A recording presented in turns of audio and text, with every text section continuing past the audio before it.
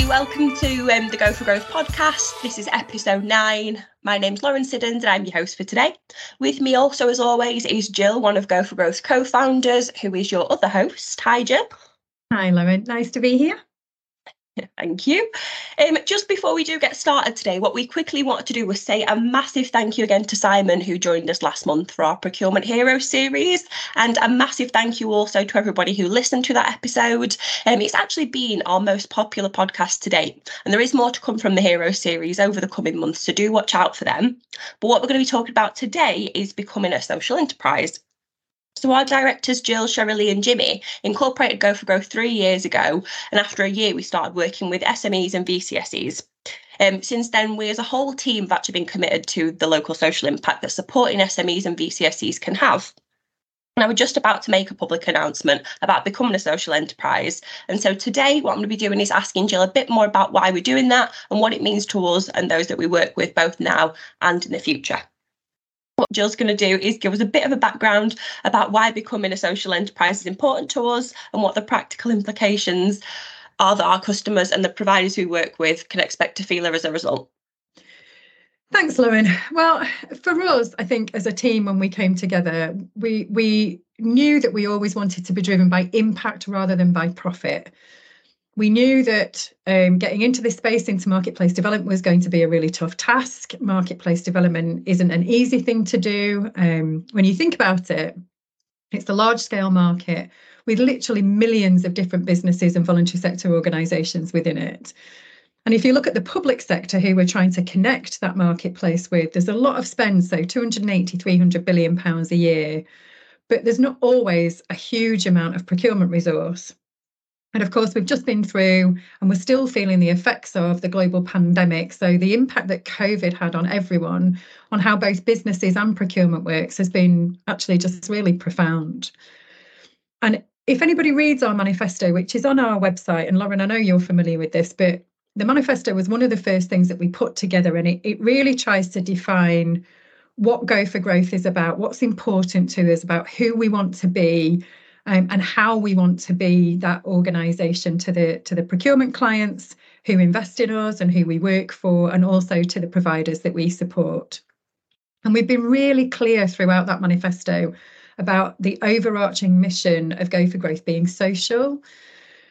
And what that means in a practical sense is that in developing local marketplaces, what we can do through that is to help local communities to grow and to thrive. We help to build resilience, we help create greater access to skill development, to employment opportunities, so creation of jobs, retention of jobs, and even to improve health and well-being. I think there's lots of statistical evidence to link good economic employment, good education, good access to skill development to the health and well-being of a local community and the people within it. And so since the beginning, actually, we've always run Go4Growth with those values and outcomes in mind. That social purpose, it places above all our other objectives, including shareholder value. And that doesn't mean that profit isn't important to us. The profit we make is still important to us.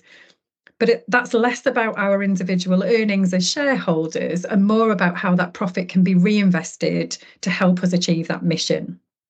So since we started, you're right, we started 3 years ago. We incorporated the business and then started supporting SMEs and VCSEs. And since the very beginning, we've been reinvesting at least 50% of our profit. And it's a financial commitment that we were doing informally, but we wanted to make that formal and public so that our clients who invest in us, it's taxpayer money that funds Go4Growth through the public sector. We want those clients to have confidence that their investment created both impact at source, but also that investment will work as hard as possible to continue to deliver social outcomes that we've set up to achieve. But in thinking about becoming a social enterprise, it wasn't just about the here and now, and it wasn't just about the profit and that reinvestment of profit in our social mission. We also got to thinking about the future. And we wanted to make sure that if Jimmy, Sherry and I, or any combination of the three of us, if we weren't the ones in the driving seat of Go4Growth, that it would be run and continue to run in the manner that we'd intended. And that's all about keeping the social impact at the very core of the business aims. And of course, we do need to make money. Every business needs to make money. We also, as a business, want and need to grow to be able to continue the work that we're doing. So money and profit as stuff and things in a business, they're not a dirty word for Go4Growth, even as a social enterprise, as they are not in any business. Our tiny team, as you know, Lauren, you're a huge part of this. Our tiny team currently is engaging in excess of 8,500 businesses. And that's staggering to me. We are small, we've got associates that work with us, but the core business is we are a micro business. So to be able to support 8,500 businesses, many of whom are going on now to win work in the public sector where they haven't before, I think that's really staggering. And I'm really, really proud of us for being able to do that. And when you look at the numbers, it really does just baffle me, but it just reminds me of the work that we're doing and how great it is, really. I know over 17,000 individual engagements across 8,500 businesses. So we know businesses are engaging more than once. And our financial model, the way we work, as you know, the public sector funds us, they invest on a yearly basis with us. And what that means is that everything that we offer to the marketplace is delivered free of charge. So there's no cost barrier to the provider marketplace to being able to access that support. And actually, I would, I feel very humble about the role that we play in these engagements and these interventions. So I think we're probably a small part of the process that providers, undertake. And so we can't take credit for the hard work that our providers are undertaking when they're seeking to win business. But we are a helpful ally, I think, and our interventions are often making a huge and a measurable difference at that. We've created some case studies, as you know, of businesses that we've supported that have gone on to win business in the first place. Yeah. And I think that's it's all amazing. Thank you very much for that. So once we had decided that we were going to be formalising becoming a social enterprise, what were the steps in the steps we had to go through to actually make it all happen? Yeah, so it's interesting actually. I expected it to be a bit easier than it was really, in that I thought it would be fairly self-explanatory to become a social enterprise, and so I hope in talking about the core constituent parts of the process that we went through, if anybody else is thinking about becoming a social enterprise, that this might be a bit helpful to them. Yeah, because I remember you saying when we were in the first stage of looking at doing it, it was a fair few months back, and I didn't hear much of it since then until you came back to me and said we're in the process of doing it now, it's happening shortly, and it had completely gone out of my head because it had been so long since you originally brought the idea up to me. But obviously you've been working in the background, and it just goes to show that it can be either a lengthy process or one that you've got to look into a little more at least. Well, I think you've got to take it seriously. So, you have to make some legal changes, not in your constitution or your construction of a business, but it's not to be underestimated becoming a social enterprise. You are making a public and formal commitment about how you treat profit, for example, and moreover, where your values sit in the running of the organisation. You think about the organisation now, you think about if you ever don't have it, what happens in the future.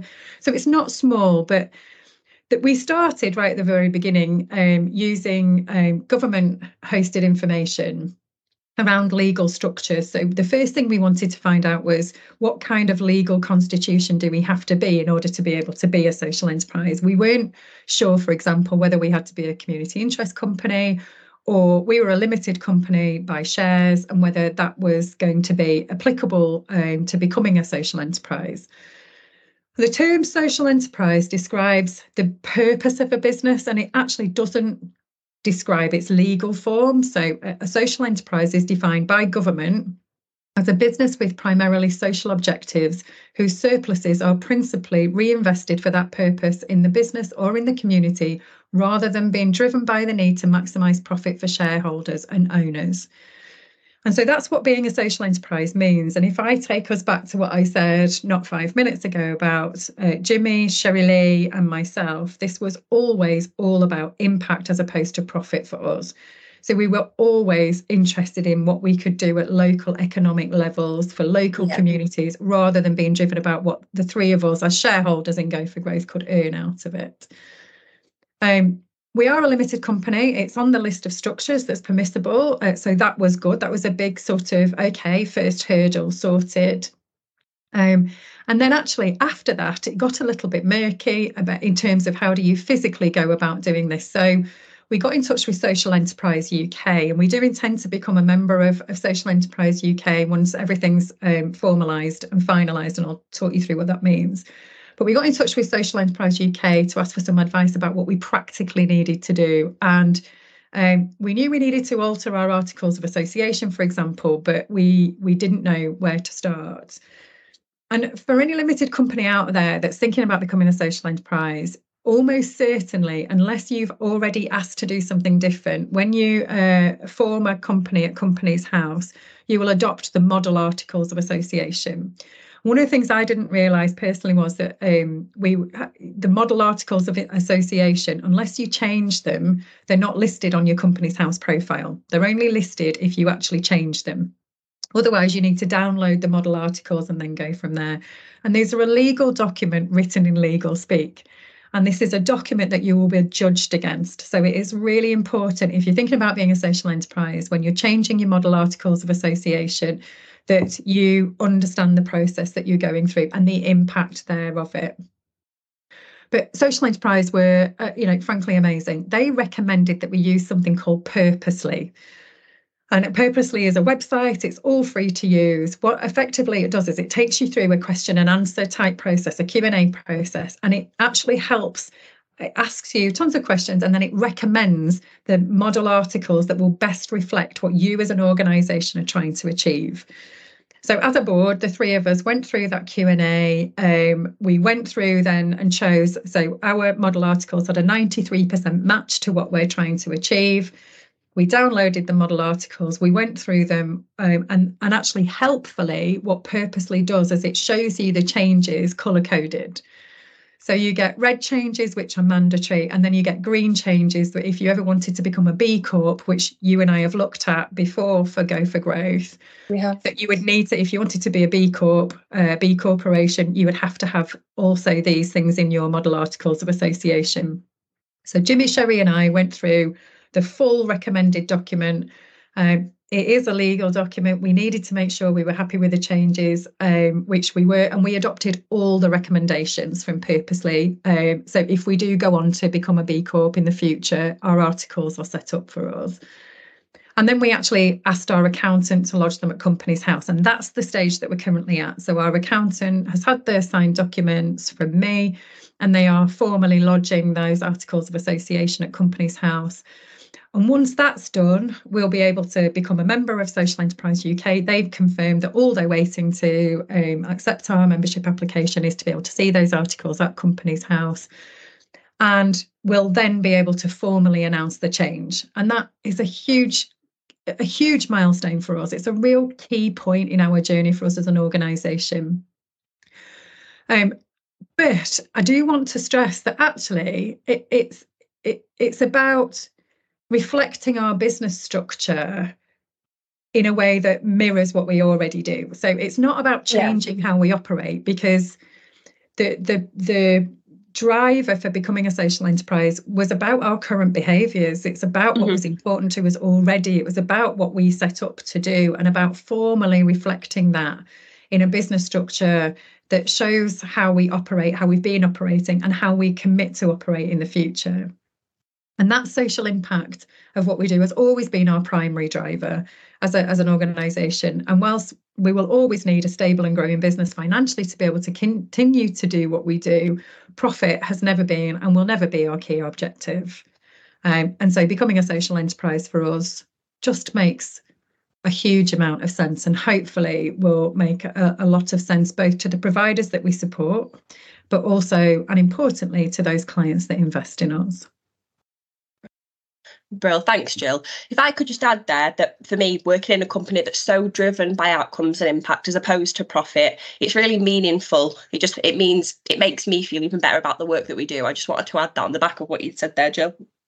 Brilliant, thank you. And actually, I can't tell you how good to hear that is.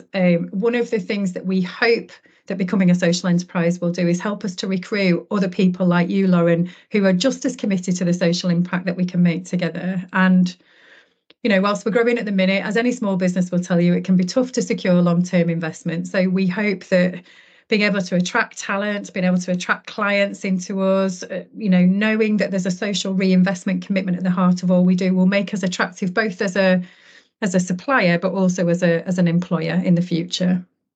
Absolutely. Cool. No, thank you. Also, I do mean to add on there as well. Jill did mention resources that people on the same journey as us becoming a social enterprise may benefit from accessing. What we are able to do is in our show notes for today's episode, we can add some links to the resources that Jill mentioned in the last response. Is that okay with you, Jill? Yep, no, that's brilliant. Yeah, anything we could do to help people get to where they want to go quicker is grand by us. Fab. Thank you very much.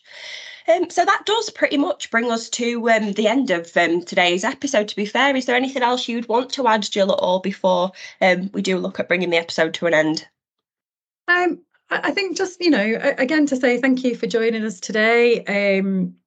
It's a huge milestone for Go4Growth becoming a social enterprise. And whilst I am minded to say, of course, that this is a reflection of how we already work, that doesn't actually downgrade the milestone, I don't think. It is huge for us to publicly announce that we will make at least a 50% reinvestment of our profit every year into our social mission.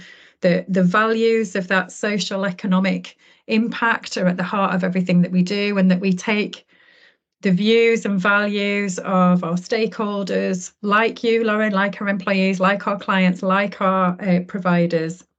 We hold them at the heart of everything we do and place all of those things ahead of profit.